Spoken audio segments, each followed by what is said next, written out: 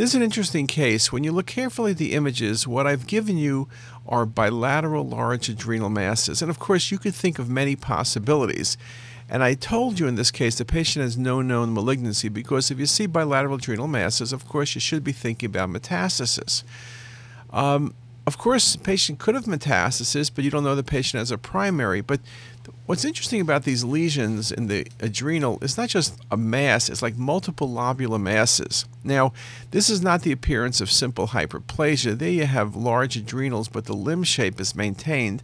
And lymphoma can involve the adrenal glands with large masses, so in theory, that's a possibility. But I mentioned again, there's no malignancy and there's no adenopathy or anything else seen in the study. And so the best diagnosis is going to be adenomatous hyperplasia. And with adenomatous hyperplasia, you have multiple lesions in the adrenal glands. The adrenals are very, very large. And this is just an unusual diagnosis, but we've seen several cases.